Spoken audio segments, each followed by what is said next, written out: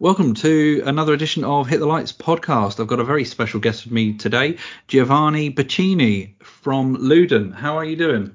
I'm very good, Gary, and thanks for having me here today. No, it's brilliant to have you on and have a discussion about not only Luden but your journey. So, on that note, would you mind telling me about your journey? How did you come to end up working as the managing director of Luden? Oh, okay. How far ago you want me to start with? I So suppose as far as is relevant, I suppose. yeah, sure. No, I mean, I started my career as an electronic engineer. So I'm engineer by education. And as soon as I joined engineering, I probably been attracted from sales, mostly because of company cars and perks, probably. Yeah. And so I started my journey in sales since then, since probably a couple of years after I joined work after the college, and since then been in sales. In 2008, I joined a company in Italy which is called Palazzoli, which is the parent company of Luden.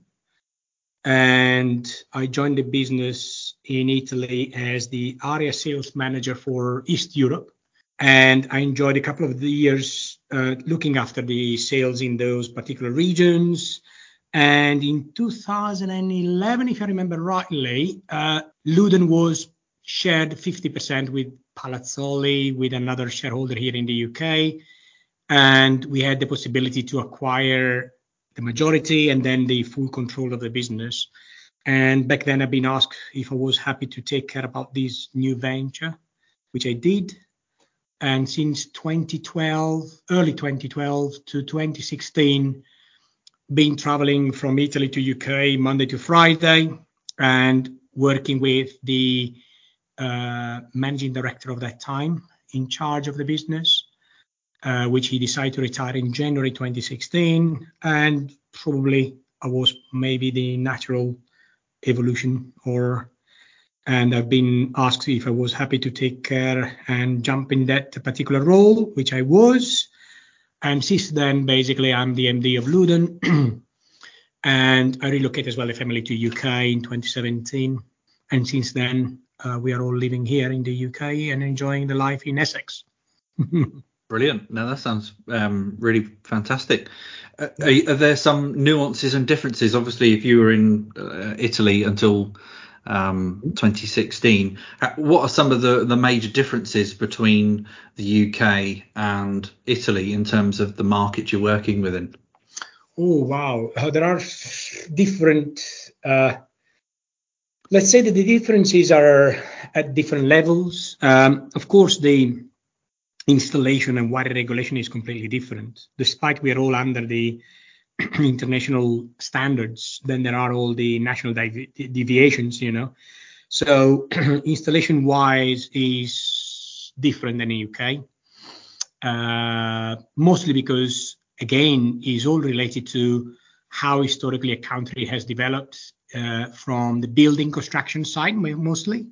We don't use that much wood as you're using here. Is mostly bricks and concrete, and the different type of constructions they require as well a different type of circuit protections, wirings, and so on. So that's basically the main difference from the installation point of view. In terms of the trade, is pretty much the same. We are both very structured market.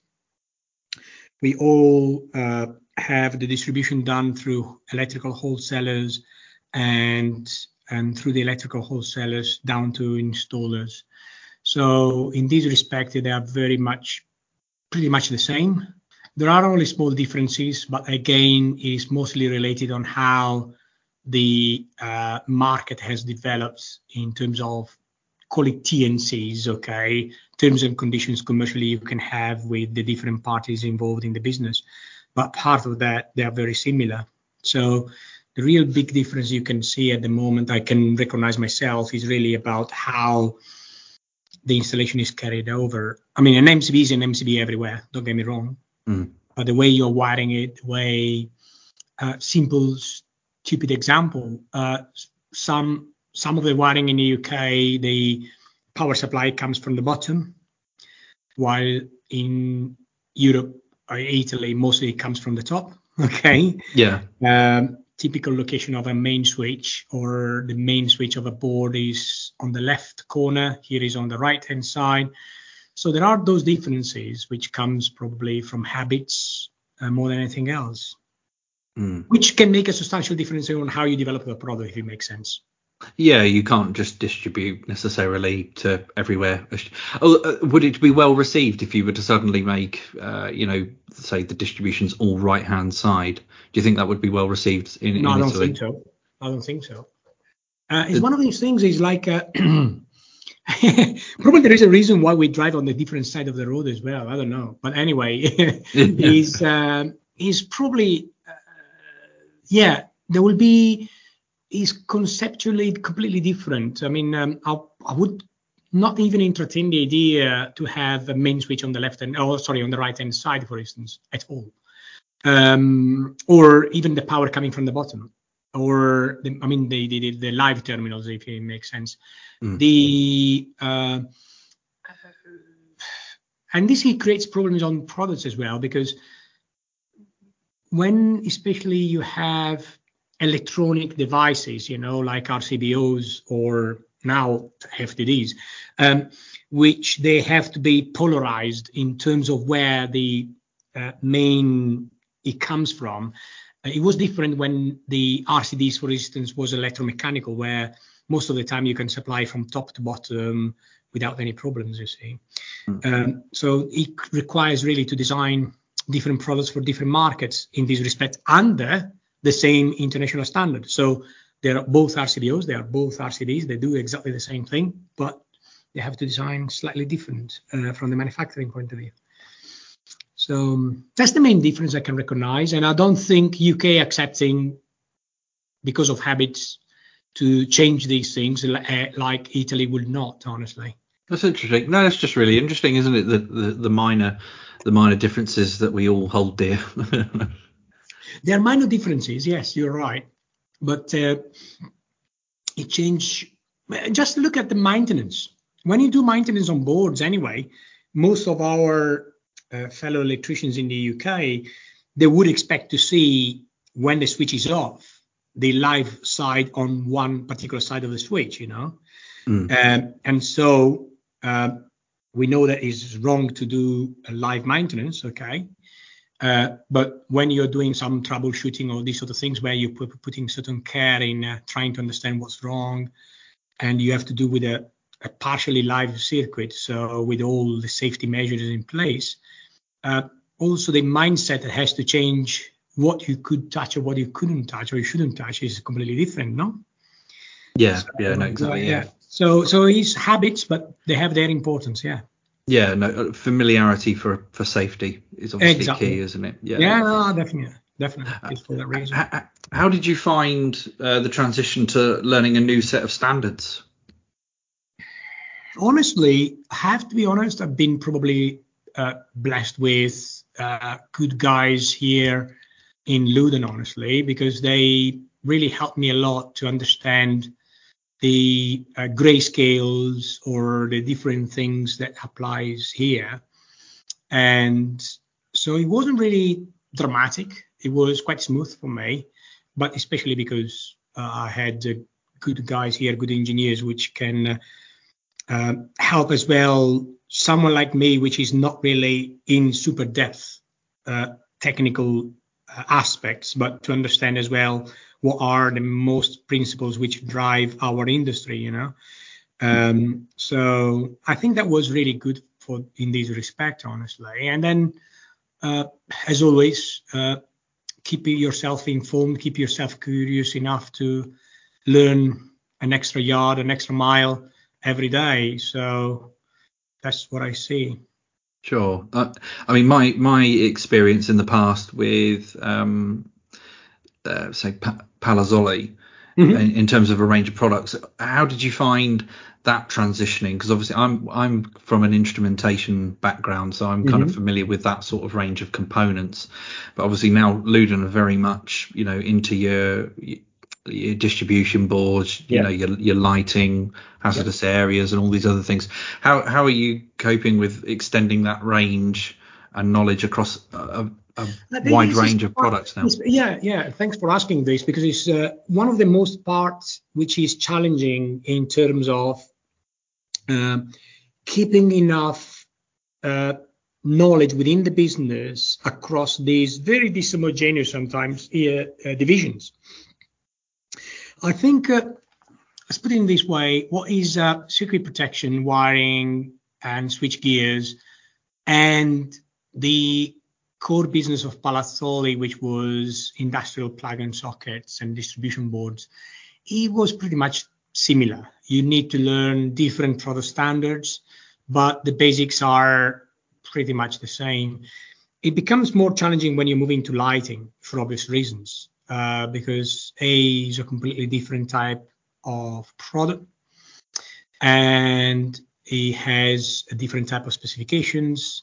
It has to be built according to not only and purely product standards, but also in mind with the final installations, as always, So that's where it becomes very challenging sometimes to switch between one group to the other in terms of knowledge. And that's the reason why we treat as well certain products as a division within the business, because the best way is to keep the focus of the engineers and some of the technical sales people as well up to speed on that particular division, which doesn't mean they know something about another division, but it's not their bread and butter, if it makes sense. Sure. So it's quite challenging in this respect, but once again, you try to find the right borders and boundaries between all these things. It becomes quite natural, I would say, honestly. It's a wide range of skill sets to be across, isn't it? And obviously having the right supports and staff integral to those skill sets is key, isn't it? Yeah, the more you go, let's put it in this way, the more you move near to the root of development of a product, the skill sets has to be splitted almost completely. Why? Because each product in those divisions has quite a different genesis, okay? But the more you're moving close to the market, except the exceptions between lighting and power and distribution, they might convolute in one or two big groups, okay? But the more you're moving backwards to the engineering side is where you need different super skilled expertise in order to develop a TPM board versus a switch socket versus an MCB or an FDD. And especially with the new technology which is coming along, where electronics, and not electronics only in the pure sense of a hardware, but also in terms of a firmware. So the fact that you start installing certain type of brains inside what was a simple MCB, which became an RCBO, which is now becoming a more complex thing like an FDD, is where you start mixing a lot of skills into it, because you need people who knows quite well about the hardware and the switch and all the electromechanical part of it. Then you need someone who knows things quite in depth on electronic related hardware things, which is more electronic, less electromechanical. And then you have the programming side, which is the firmware. That's where the things becomes a little bit more complex, really. Because sorry, please. No, I was going to say, do you find there's an internal struggle between each of those three sections to achieve the maximum product that they want to achieve at that time? The struggle is coming when there is, as always, there are each of the areas they're trying to perform at their best, which it doesn't mean it will not compromise one of the other areas, okay? Yeah. So is a very delicate equilibrium you have to have between the heads of the departments in understanding where is the best way to mitigate the position of the other part, okay? Because you can have all the fantastic electromechanical part, which doesn't really cooperate or integrate as well as with the electronic part, and then some problems may start happening in the marketplace, which is mostly related to reliability or these sort of things. So it's really an exercise which is continuous in between these three elements, which they need to become one in real terms, which is nothing new in the industry in general, okay? But because you have a big component, which is the one related to the electromechanical side, okay? So don't forget that we are not losing the bimetallic part, we're not losing the RCD tripping capacity and all these sort of things, which needs to be managed within the short circuit withstanding capacity of the switch. And then you start adding a small PCB, which is monitoring the earth leakaging. So it's all these things that needs really to be combined very well between each other. And the result is a compact unit at the end of the day. Because if you start like in the old-fashioned way, building those parts on the top of each other, you obtain a two-module IFDD, while now the tendency in the market is one module, two-pole IFDD, for instance, all in one. So the only way to achieve such as integration is to have these three parts working together very well, if it makes sense. No, yeah, definitely. How do you, in that sense, manage the quality of your product then? Is there quite heavily, are you guarded by standards, processes within the business? Quality of a product is a combination of many factors. Okay, so there is the quality of the design, first of all. So when you're designing a product, you have to make sure that the design is as much as possible flow free of potential issues which can happen in the manufacturing and the mass production. Okay, so the quality of the design is about as well keeping the ease of the manufacturing floor or the ease for the quality department once they are in productions to control the quality process, okay? And then, of course, don't forget they have to bear in mind how the product will be eased as well for the installers to wire it, to handle it, okay? So if we stick with the pure quality of the products, the quality of the design is the root, okay? That's my view. The second part which comes along is once you design a product and you put it in through the laboratory, is to of course having the product to correspond 100% to the product standards. The third part is once the product is being approved through the laboratories, is how the quality of the design allows you, once you're in the manufacturing stage, to control each individual state of the manufacturing process, including, of course, the final test. But the final test is only the one which certifies that the product does what it has to do, you know? Mm. And then there is the big thing, which is once the product is being designed, manufactured, and in mass production, and how you can make sure elements which wasn't really considered at the beginning of the engineering process, i.e. installations behaviors in terms of, people are using this product in a certain way, which we wasn't expecting. So we need maybe to strengthen a small plastic part, which was weaker at the beginning because we didn't think that was the typical use, you know. The quality, it comes as well a lot from how each businesses are collecting the feedback from the market, because quality comes as well over the time in developing the product to meet as much as possible the customer expectations, and why not sometimes exceeding them, okay? And customers' expectations change a lot according to who you speak to, okay? Of course, electricians, they have in mind certain type of priorities, but if you go through engineers like you, they might have other type of agendas, you know, so you need to mitigate all these things. So quality is really a combination of a lot of aspects, okay? If it's quality related to the product.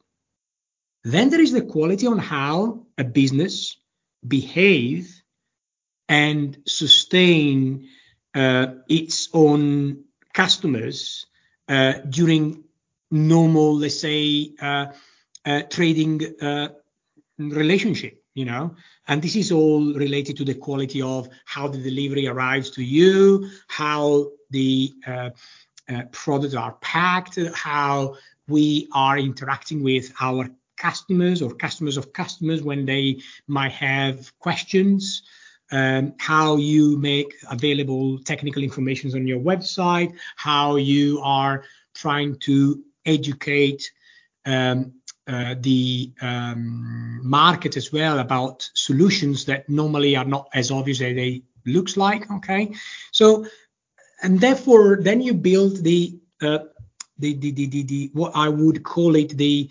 360 quality system of a business. Okay, and this is where, for instance, for us at businesses like us, systems like the business quality system, BQS, okay, it comes into the equation. So you have procedures, you have standards you're following.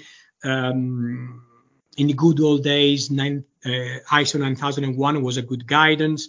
It's still a good guidance, but as always, as businesses, we are trying to raise the bar on what we're doing and how we're controlling processes.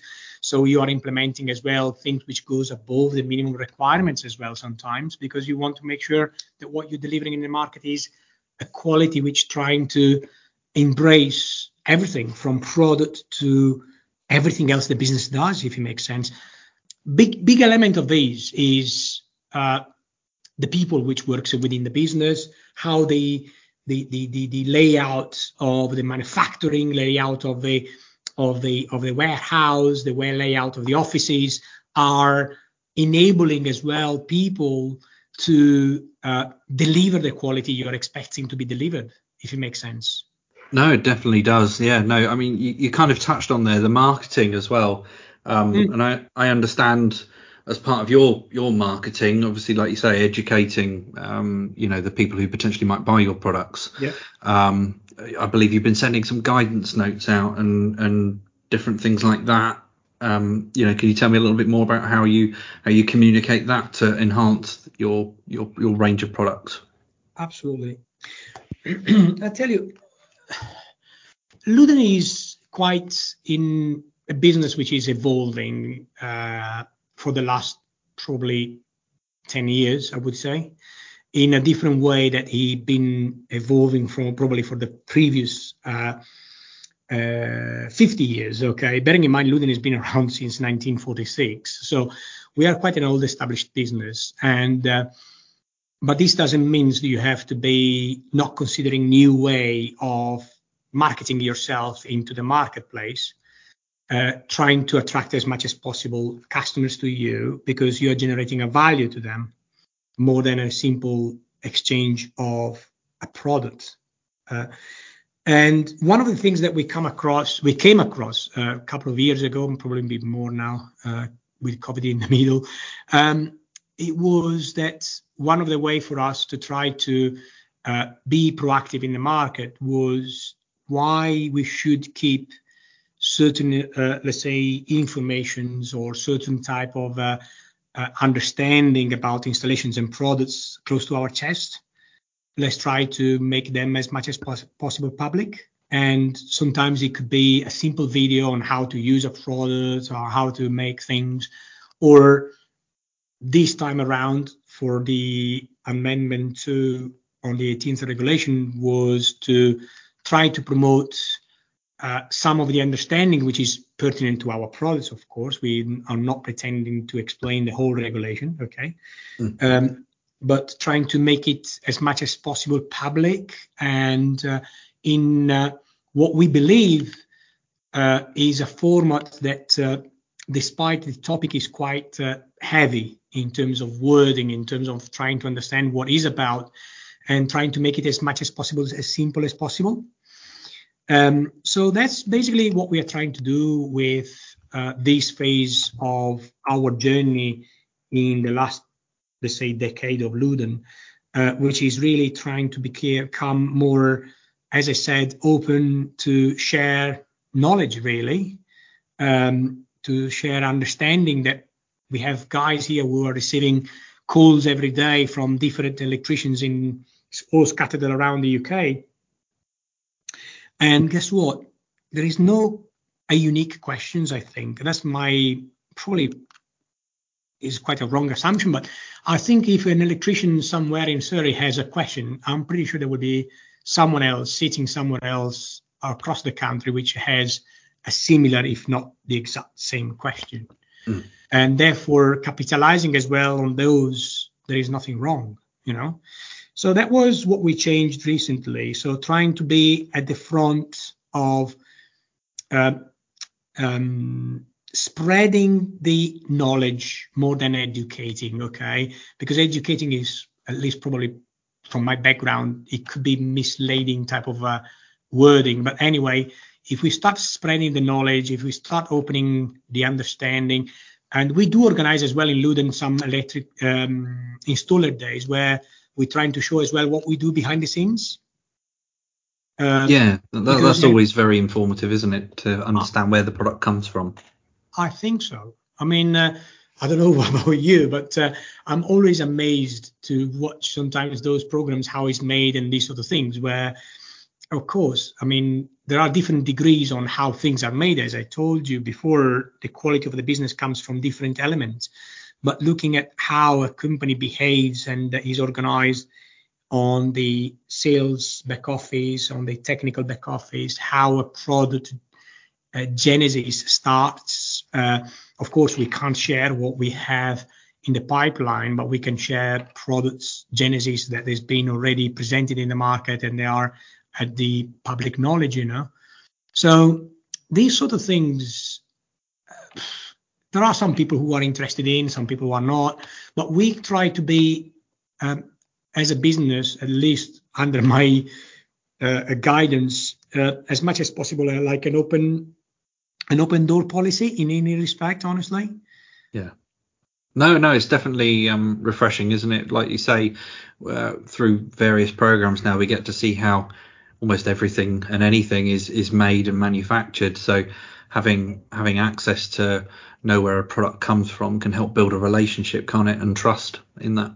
Well, also, I mean, in the UK, we have a very limited manufacturing because most of our products are coming from the parent company or other factories, which we have scattered around half of the world. But if you if you are interested, for instance, on how a product is continuously assessed to make sure that you're receiving the right level of quality, which exceed, as I said, the minimum bare expectations. What we do internally here is also interesting to understand how it works. You know, sometimes you receive a product which has been through thousands of miles of journey.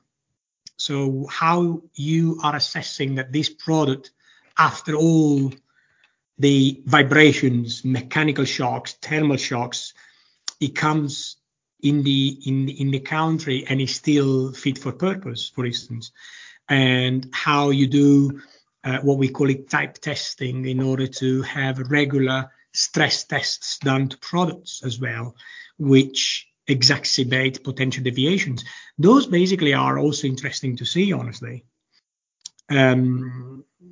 because again, is one of the small parts of that jigsaw which it builds the big world quality that you mentioned at the beginning. No, definitely does. Yeah, no. I mean, one thing you kind of touched on there is you're getting components from around the world, and obviously the world is in chaos at the moment, and has been for a little while. How have you managed through, the pandemic, through component shortages and issues? Have you suffered at all at the hands of any of that? Oh yes, I think there is not much businesses which has been not touched by their problems, honestly. There are factors which contribute above the components availability, which was and is still in some regions of Europe or of the world anyway, nations, is the surge in demand as well. So shortage is one thing, and is basically exacerbated by a surge in demand as well. So probably for the first time in modern history, the whole world went to halt. We had wars in the past, and we still have wars, I'm afraid, but they've been geo-localized in certain areas of the world. Europe maybe stopped during the Second World War by US, part of Asia, not all Asia, they had their problems as well. South America, they keep moving. In this case, now we completely stopped, every one of us. So the full supply chain stopped. Then as soon as the ease in restrictions started, everyone was in a rush to generate the economic recovery.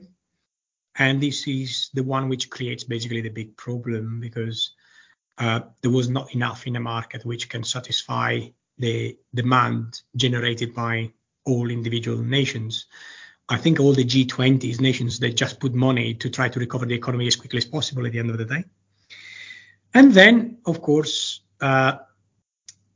this create problems with availability with, when I say containers, means any means for transportation, because there was as well issues with the transportations from Europe, not only from overseas, which spikes in costs heavily.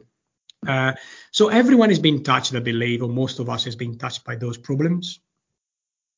How to solve these problems? There is not a solution. There are all actions you can put in place to mitigate the problem. And the only way to mitigate is to work on more closely to your supply chain. There are certainly aspects of immobilizing more capitals, because you are holding, when I say stock, it doesn't mean by definition stock of finished products, but also stock of raw materials. So trying to hedge and book stock of raw materials, whatever they are, copper, aluminium, or ABS, or whatever, as much as possible, and fragmenting as well, probably your supply chain. So trying, if it makes sense, to bet on different horses, it makes sense. Yeah, so, split the risk. Splitting the risk is basically that. So if before you had 3-4 suppliers, maybe now you're increasing to probably another 2 or 3 on the top of that. And I mean, I'm still talking about raw materials at the moment, which means you can get the best of the availability you can find in the market as well. And therefore it creates a bit of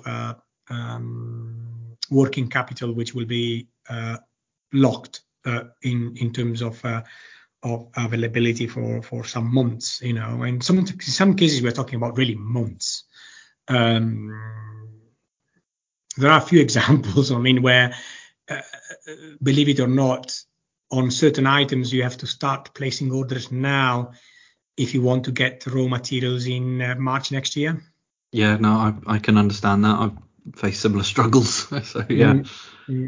So and plus raising in raw materials because of the war. I was having this conversation with a fuse maker a couple of months ago, which looks strange, but fuses are heavily affected by energy cost and gas costs, because they are ceramic parts most of the time, and ceramic is built through sand and temperature in a very simple way. Okay, so how you generate temperature? Energy or gas, one of the two. So you see a big surge on a small component, which is a very simple component, which is sometimes had prices going up as well, twice as much as they were, So there are materials which are more affected than others, and there are products which will be affected more than others. Our job is not only to mitigate the raw material side and the logistics side, but also sometimes working on the engineering of the products and the engineering of the manufacturing floor, because then you try to bring in efficiency in order to mitigate any price increase in raw materials, which otherwise will reflect in huge inflations as well on products. There are different aspects you have to take into considerations. The one clearly is raw materials and supply chain, but there is a lot you have to do as well internally as a business, if it makes sense. No, it definitely does. There's obviously quite a few challenges. Do you find you have distribution challenges post completion of the product? Obviously, you've got I'm sure nationwide suppliers that you need to get to. Do you have any sort of those challenges that you're facing? Okay, depends. Distributing in a pure sense, probably not. It's only a matter of cost at the moment. So it's not much to get the product at the branch level or at the site, if it's a direct-to-site delivery. Is really cost at the moment, which they are surging for obvious reasons, is all evident to us. If you're talking about for a manufacturer to introduce a new product into the network, this is where the things are becoming a bit challenging for different reasons, which is all related to, again, going back to the marketing side, going back to the trying to generate the demand in some cases, if it's a very particular product, and in some other cases, how to manage stocks together with and in partnership with the wholesalers. So there are different aspects. I don't know which one you want to touch on, honestly. I don't know if it makes sense what I said, because there are different aspects in reaching each individual branch in this respect, which is physically reaching with a product or physically reaching with promoting new products, promoting new solutions, or even sometimes as well, reaching out branches to spread the knowledge about the new regs and the new things with them as well. Yeah, I suppose it all goes hand in hand, doesn't it? When you've got a new range of products, the marketing, the distribution, also the component restrictions, it all kind of feeds into some of the, I suppose, the overall distribution challenges that you face, isn't it?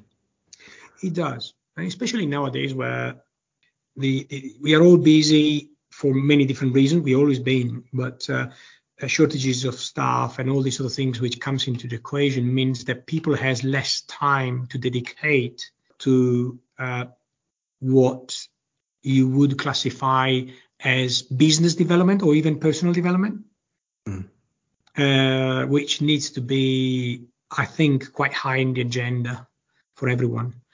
And sometimes it's really the lack of physical time to get people to sit around a table as we do now with you for half an hour, whatever it is, and having the time to explain and understand and digest what is the new regs, what is the new product, and so on, Yeah. So that's basically is probably part of the biggest challenges nowadays, is how to manage more effectively the time in order to allow as well some time for these type of interactions to happen, honestly. One of the, obviously the industry, like you're probably well aware, is moving incredibly fast. In terms of the future for the products that you're developing, are you kind of looking at the Bluetooth, the smart monitoring? Is that kind of where you see it heading, and ultimately the marketing in that direction as well? I think yes, but there are evolutions which has to take place, especially in an industry like ours, at the right speed as well, which doesn't mean it has to be too slow, but it doesn't need to be too much rushed in, if it makes sense. Put it in this way, I have no doubt that the smart homes and the smart home of the future with a particular distribution board designed in a particular way, with particular features inside, okay, it will be the norm if it makes sense in a few years' time from now. And we are working on these things effectively as a business. All depends really when the market is ready to also accept, because those things comes to a cost, I'm afraid. So we need to make sure that we are not setting ourselves for something which is far too much and is a gradual swing to this type of technology, which we definitely will be required as soon as we will have vehicle to grid type of applications, as soon as we will have more battery storage in our houses and everything else. Is happening, definitely, yes. We have some solutions as a business, but they are at the moment quite a big development which needs to take place. And unfortunately, at the moment, there is not much standards which are guiding in this respect. So sorry, go ahead. No, I was just going to say, I get where you're coming from. Obviously, it's moving so fast. Like you say, there's no standards, there's no regulatory way of managing safely, even potentially, some of the developments that are being made. And if you were to shove a product out there that maybe had issues with it or something of that nature, then you wouldn't want to have a product that was below the standards you set for yourselves. Also, take the EV as an example, EV charging as an example, which the recent regulations which has been put in place, they're trying to basically rush in a good way, I believe, something which before it was, yes, regulated by the standards, okay, but not to the depth where we had to go now, because there are aspects which initially wasn't considered, i.e. the grid loads and potential hackings and so on. So what it means is that basically you are entering in a phase in that particular type of range or similar, where the agility as well of a business in developing a new product has to be very, very fast, and sometimes it becomes quite complex as well to get enough time from laboratories to keep up with your own expectations. You can't go out with a product which is not being going through proper laboratory tests, proper certifications, proper assessments, and this takes time. Hence, for instance, us as a group, we decide as well to invest on a certain degree, because you can't have everything in-house, but we have quite well-equipped laboratories in Italy, which we use to do some internal tests in order to speed and to shorten these time to market. So yeah, definitely the wave is coming. You have to be careful to jump on the right moment, and it's like surfing, That's a good analogy. Yeah, definitely.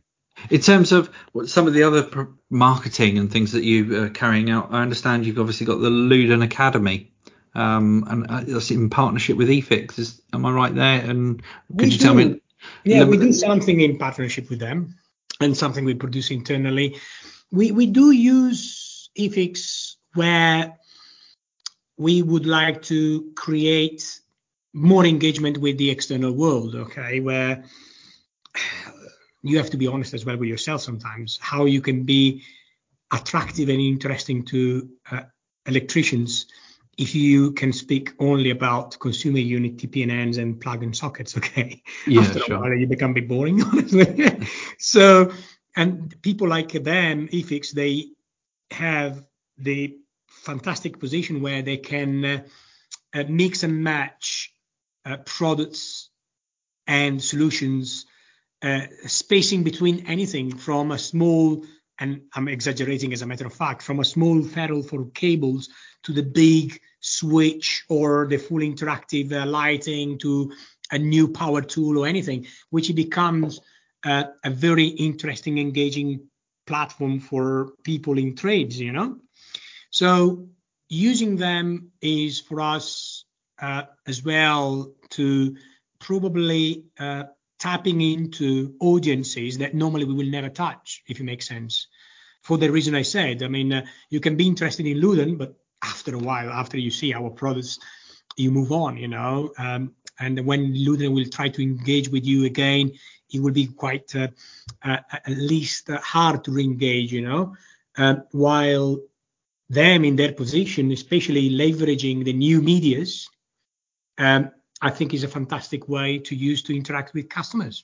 That's the reason why when they started these operations a few years ago, I was really keen to start with them from day one, because I saw a very new, fresh way to interact with our customers and the people who use our products every day. No, definitely. The one of the other things that I noted on your website, which I rather enjoyed, was the virtual reality of the equipment. So obviously you can select whatever product that you wanted to use, and obviously you can then, utilizing your camera, put it in the room, and you get a sense of the physical constraints. So that's another good marketing tool there. Yeah, we did that. It's more an experiment at the moment more than anything else. It's an augmented reality, which shows you one of our consumer units in suits, basically. And of course, we have, as always, you have to start somewhere before you're developing something bigger. And that was probably the first attempt for something that we have in the pipeline. It's quite an interesting tool, And we develop as well virtual showrooms of our products. I don't know if you had the chance to look at those in our website. And this was developed during the pandemic, and it was a way for us to do presentations to customers either over Zoom, by as much as possible delivering the big element which was missing back then, which is the touch and feel element. When you see a product, everything looks okay on the screen. Start touching the product and you feel the quality of how the switch engaged, on how the screws tight, these sort of things that every one of us, even not me being an electrician, but being someone who enjoy a bit of DIY, not in the electrical world, but in other things, when you have something which is robust in your hands, you immediately perceive it, So we tried to virtualize something which wasn't possible to materialize in back then, Yeah, I mean, it's a perfect example of out of necessity comes ingenuity. Exactly. Yeah. And we developed that platform in 3 weeks after the first lockdown. And the guys in the marketing department of Luden, they did a fantastic job. And they were working from home, and they did it, they populated, and we went live. Initially it was used only with the wholesalers to try to keep the engagement high, and then we started using with other type of audience, and then we made it public in the website. So it was made public in the website only probably a few months ago, but it's been used by us for the last 3 years, basically 2 years and a half. Is also going back to what we said, not only agility in changing your product to adapt to the new technology. You mentioned Bluetooth and the smart homes and so on, but also agility in adapting a new norm or a new set of rules which are not written anywhere. You can't find them anywhere, so you need to adapt yourself to a new status quo, So and that was the typical example. I mean, that was one of those we adopted during the lockdown period, which was very hard for everyone anyway. No, definitely. I mean, it sounds like everything you're doing is obviously looking towards the future, and long may it continue.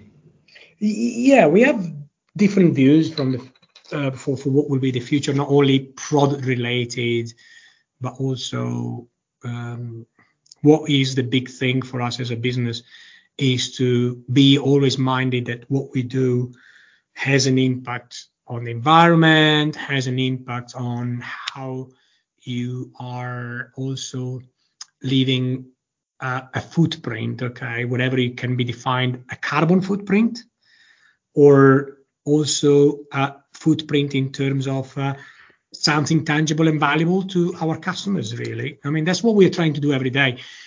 hard job. I mean, because as I said, it's quite a moving post. So it requires a lot of hit and miss, and keep moving, keep reinventing the wheel, finding new ways, and be always on the top of what you're doing as much as you can, really. Yeah, no, I think that's a brilliant message to end our little chat on. I do have one last question for you though, Sure. and that's, what's your favourite movie? My favorite movie. Oh, I'm afraid I need to find a movie which is okay. Put it in this way: my favorite movie is an Italian movie, I'm afraid, which is Cinema Paradiso. It's all about a story about a cinema. Okay. But it's an Italian movie. Okay. Yeah. So if I try to move to something which is more, let's say, international in this respect, my favorite movies are the Indiana Jones saga. No, good choice. I do like those. Is there any one in particular? Not really. Raiders of the Lost Ark is usually a favourite for many. Uh, Honestly, I'm enjoying all of them. Honestly, I have not really a super favorite one. I quite like number 4. I don't know why, but I quite like the one with the aliens, and that's probably a controversial one because not many people did. Which one are you talking about? Sorry, just remind me. Number 4, Oh, with the okay. Russians and the atomic bombs, and they're hunting for, I think it's the UFOs in the Yeah, Aztecs and stuff. that probably, and sorry, it's probably my least favorite. Probably. I have to be honest. But I tell you Fair enough. why. Because it moves. Oh, but don't get me wrong. It's all about. It's not really science what they portray in there, but there is a bit of always a bit of history element in it, which they try to portray, which is the part I love. On that one, there is a bit of a fantasy scientific part of it, which I probably not grasp in full. But anyway, it remains one of my favorites anyway in terms of a saga. Really, as 1 to 4, I love them. I mean, I can watch them probably even 2 nights in a row, honestly, without any problems, and I will enjoy and I will smile probably at the same bloody thing. Yeah. So, but is yeah. So that's probably the one which because it's a mix of adventure, history, places, and of course, sometimes there are those debatable things which could be aliens, or even, I'm afraid, when they were trying to hunt the what it was, the sacred ground, how you call it? I can't remember the terminology they But use, anyway, but yeah, it's religious artifacts, yeah, isn't yeah, it? yeah, yeah, yeah, yeah, yeah. So Yeah. it's one of these things that okay. There is a bit of let's say poetic license there as well, probably. Yeah. So, but you take it as it comes, So yeah, so that's probably the one. Yeah. No, that's brilliant. Thank you very much for your time. It's been a fascinating chat and a great insight into, the thoughts behind Luden. Oh, thank you very much to you, Gary, for thinking of me to be invited to your podcast. So thank you very much, really. Yeah. Yeah, no, and thank you everyone for listening.